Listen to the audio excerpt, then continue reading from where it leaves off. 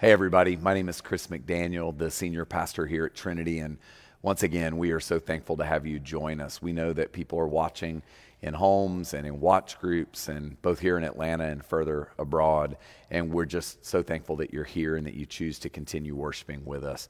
We know that the church is meant to be a big body, and yet right now we're a scattered body. And so we just want to speak a word of encouragement to you as the church scattered to continue pursuing the Lord, continue worshiping together, and pursuing relationships. If you have your Bibles, open to Mark chapter 1. We're going to read from the Bible and then jump in and see what we can see in the Word today. Our text today is beginning in verse 14 and moving on through verse 20. Now, after John was arrested, Jesus came to Galilee proclaiming the good news of God and saying, "The time is fulfilled and the kingdom of God has come near. Repent and believe the good news." As Jesus passed along the Sea of Galilee, he saw Simon and his brother Andrew casting a net into the sea, for they were fishermen. And Jesus said to them, "Follow me, and I will make you fish for people." And immediately they left their nets and followed him. As he went a little farther, he saw James, the son of Zebedee, and his brother John, who were in their boat mending the nets. Immediately he called them, and they left their father Zebedee in the boat with the hired men and followed him. This is the word of the Lord. Thanks be to God. Let's pray, and then let's see what we can see in the scripture today. Father, we pray that you would give us wisdom and, frankly, peace as we sit in your word, as we try to ask questions around what this text means for us, what it says about you.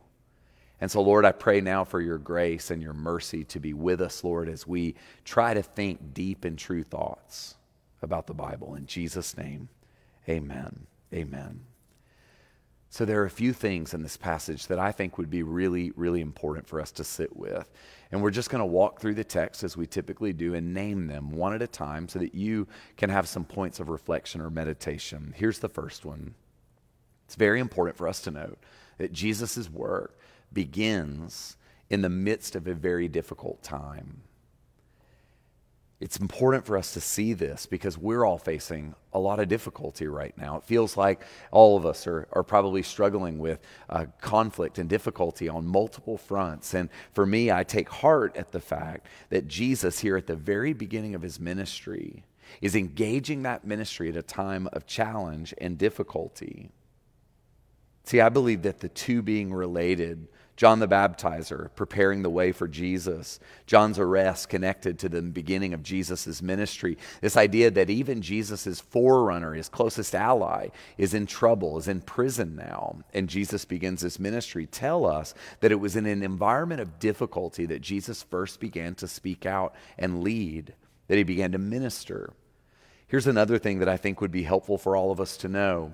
Mark's gospel, the gospel that we're reading from today, hit the streets of Rome in the 60s AD, sort of 30 years after Jesus' death, burial, and resurrection. And at the time that people in the church would have first read these words, they were suffering under immense persecution. And so I want you to think for a moment how hearing about John's arrest and Jesus' ministry, him starting to call people to follow him in the midst of difficulty, how that would have landed in their own hearts. People were being fed to lions. People were being tortured and persecuted. This was not an easy time to be a Christian, and yet they read these words where Jesus says, "Come and follow me." I believe that for us right now, in the midst of difficulty and uncertainty, Jesus looks at us and says, "I know life is hard. Come and follow me." What was true here is also true today. The second thing I think we need to take note of is this, and I noted this last week in our sermon, but I'm going to say it again because the text invites us to. Jesus spends a lot of time in Galilee. Galilee, not Jerusalem. In a little town, not a big city. Jesus seems to do most of his work in little backwater places and out-of-the-way places. And I just want to stop here and ask you this question. What does it mean for you and for me that Jesus does most of his ministry, most of his flourishing in little out-of-the-way places? I think it means that rather than spending our life distractedly or anxiously waiting for some big stage or some big moment for God to do some big thing, that we need to see Jesus' work in the Galilees of our lives, the little out of the way places in our life. So what does the routine and the mundane and the ordinary look like for you? Can you find God there? Can you find Jesus there? I believe he wants us to be able to answer yes, but y'all, if we don't stop and pay attention, we'll miss the Galilee moments. For some reason, our Savior likes to hang out in insignificant or seemingly insignificant spaces. So where are the insignificant spaces in your life where God might be hanging out? I believe he wants us to be attentive so that we might notice those places. Well, in Jesus' ministry, he has a message. And the third thing we see in this passage is this. He calls us, you and me, and those ancient friends to repent and believe. That's the third movement in this passage. Here's what he actually says. The time is fulfilled, and the kingdom of God has come near. Repent and believe in the good news. See, that's about as loaded a sentence as you're ever going to hear. And I'd like to kind of break it down phrase by phrase. The time is fulfilled. It's like he's saying it's now time, it's pregnant time, it's full time. And I would say that God's work in your life and mine is meant to happen now. It's meant to happen right here, right now. That's what Jesus was saying. Now is the fullness of time. Now is the time to see that God is working. The second thing that he says is the kingdom has come near. And we know what kingdom means. In the Bible, kingdom is shorthand for the reign and rule of God. He's saying now is the time for God to do something. Now is the time for God's life to come close to your life. And then the third thing he says is repent and believe. And I think N.T. Wright says this the best. He says that idea of repent and believe, rather than being like a one-time thing you do in church, is an ongoing thing. And N.T. Wright, the scholar, Bishop of Durham, now a scholar at Oxford, he says this. That means essentially give up your agenda and take up Jesus' agenda.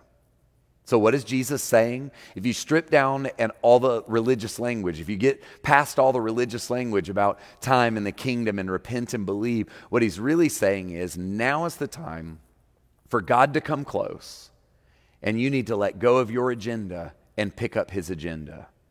That's the message that Jesus came to bring. Now is the time for God to come close. You must let go of your agenda and pick up his agenda. It's as simple as that. I believe that that's the invitation for each and every one of us. So don't be distracted by the word repent. Don't think that that just means to feel shame, or believe just means something you did at an altar when you were a kid at camp or at a church a couple of months ago or at Alpha. This is a lifestyle of recognizing that now is the moment that God is coming close and that you've got to let go of something in order to pick up something. So what does Jesus say to these friends? He says, the fourth movement, follow me and I will make you fish for people. And I love this because the first action, the first thing Jesus says to these people is, I want you to follow me together and I'm going to invite you to do something. But it's interesting that he doesn't say, follow me and I will make you carpenters of a new house. He could have said that. He was a carpenter. Jesus was apprenticed as a carpenter. So it's telling that he meets them in the midst of their vocation. He enters into their ordinary space. These were all generational fishermen. These men were not actually struggling. Josephus, who's a historian at the time of Jesus, said that the area of Galilee was a great place for fish. The fish in the Sea of Galilee were legendary. People would procure these fish from other nations. And so these guys were not struggling in their job. They were actually probably quite successful. They had servants. They had staffs working for them. They were doing a good job. So Jesus doesn't say, leave the thing you're failing at and do something else. He enters into their vocation, which was probably going very well, and he says, I want to transform the way you understand your skill set. And y'all, I believe that that's really important. We shouldn't be distracted by fishermen of men and think, well, we've got to all somehow become fishermen. Jesus was speaking contextually to these people who had this job, and he was saying, I want to redeem your understanding of your own vocation and your own skill set. And I believe he wants to do the same thing for you. So to you, he might say, follow me and I will make you an accountant for the kingdom. Or follow me and I will make you a painter of men, someone who would do what you do, but do it for a greater purpose. Follow me and I will make you a leader, an influencer. Follow me and I will make you a nurse. I will make you a servant. I will make you a leader. I will make you whatever it is that you do. Jesus wants to enter into that routine, that ordinary, and redeem it for the sake of others. And so he calls to these people and he basically says to them, I want to come to you in the midst of your lived experience, and I want to help you be someone who doesn't just live for yourself but lives for other people. And I think that's what he wants to say to you and to me and every one of us listening to these words. But the question is, do you believe that? And I think the further question is, can you be present enough in your life to actually pay attention if God is trying to redeem your skill set, your vocation, your gifting, and use it for something greater than just making money? So that's what he does for these people, and this is where I want to leave it. He then looks at these leaders and he says, we're going to learn to fish together. The Greek wording in this passage is really more a process. It's Jesus saying, I will make you become fishers of men and women. I will make you learn how to do something that you already have some gifting to do, but need a new understanding and an imagination. And he calls them to do it together. And I love the fact that here we see 4 named people learning to walk together. And what that tells me is that whatever your gifting, whatever your vocation, whatever it is that Jesus would call you, if he called you to be whatever the equivalent of a fisher of men and women would be, he wants you to do that not in isolation, but together. But y'all, we have a real challenge on our hands, and I'm going to be as blunt and honest as I know how to be right now. I believe that 2020 was a revealer of what was. And some of you listening to me today, it has been revealed to you through the relative isolation of this season that you don't have strong connections in your life. And that's painful. See, we're called to walk with others. And many of us, before the pandemic hit, were so busy and so distracted that we just didn't have time for life-giving relationships. So the kind of relationships that would make us better people. And now we're flailing. And sometimes when we flail, we think, well, if only a pastor would fix this for me, or if only so-and-so would drive by my house or call me or make this better, or if only I could just read the right book and get the right words, I would be fine. And yet, I just want to say to you, the only way that we make it through seasons of difficulty is to walk together with people who will make us better. And Jesus calls 4 named people and says, you need one another in order to be what I've called you to be. You cannot become a redeemed vocational gift-using person on your own. And like it or not, we are living in a place where it no longer works to come to church on a Sunday, see a bunch of people, and get your shot in the arm that gets you through the week. And many of us feel really bitter about that, angry even. But in all that disorientation, I see an invitation. I see an opportunity for us to say, how might I reposition my life in order to have meaningful relationships? And to that end, if you don't have those relationships, we want to help you. We believe groups are the way that we're going to get through this. And not only get through this, but groups are the way that we're going to live our lives in a flourishing manner after the pandemic. Neighborhood groups at Trinity are the primary way that we're going to do this. We currently have over 400 people in our neighborhood groups, and it's my deep conviction that that number must grow, double even, if we're going to be the kind of church that we're meant to be, because you need people. You don't actually need pastors only. You need people who will walk beside you. One of my heroes, John Wimber, he was the founder of the Vineyard. He's now dead and with the Lord. He's a smart and funny guy, and I'm sure he still is in heaven. He certainly was when he was walking the earth before his death. He once told a story about his church in California. And he said there was a member in the church who called the church office like 20 times over the weekend because he had a neighbor who was also in the church who was going through a hard time. And he kept leaving messages saying, I need a pastor to call me. We got to fix this problem. And nobody answered because it was a day when the office was shut. And so he went and he actually took care of the need. He met the need himself. And then he stormed up to the pastor on Sunday and he said to John Wimber, he said, I tried to call the church and nobody answered, so I had to go and engage the need myself. And he was really annoyed. And Wimber looked at him and smiled and he said, well, it sounds like the church did show up and do what it was supposed to do. See, we live in an era where we think that we need someone smarter or better or more pristine than us to be the hands and feet of Jesus. But y'all, the hands and feet of Jesus are meant to have dirt on them and calluses on them. They're meant to be hands like your hands. But if we're not connected to one another, then we don't recognize the gift that we all bring to one another. I believe the Lord is calling us to a kind of costly relational connectivity that will remind us that we're the body of Christ. And you need to do that. So do I. This is for all of us. My hope is that that number 400 will become 800 or more in the weeks and months ahead. All you have to do is go to our website if you don't have an existing group of friends to do this with, and just sign up.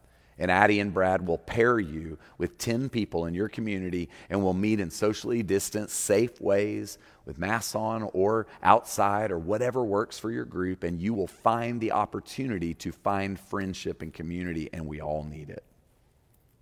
So please take a step. I want to leave you with these questions, and then we're going to pray and come to communion. But first, we're going to reflect, and you may want to hit pause and turn to your groups if you're watching together as a group. And if you're on your own, this is an opportunity to journal, to think through it. But here's some points of reflection. Number one, what does it mean for you that Jesus' work began during a time of adversity? What might that mean for you if you're facing adversity now? Let's reflect on that, talk about it.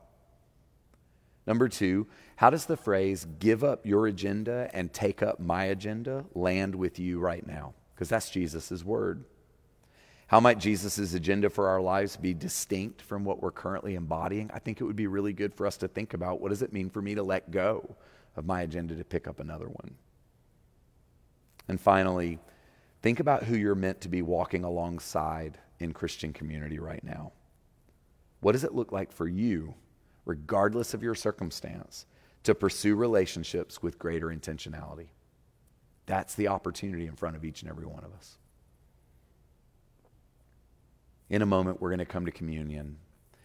And we're still giving communion kits out here Monday through Friday. So if you are not coming to our in-person church services, this is a great opportunity for you during the week to come pick up communion so that you can receive communion either with your friends or your family or on your own.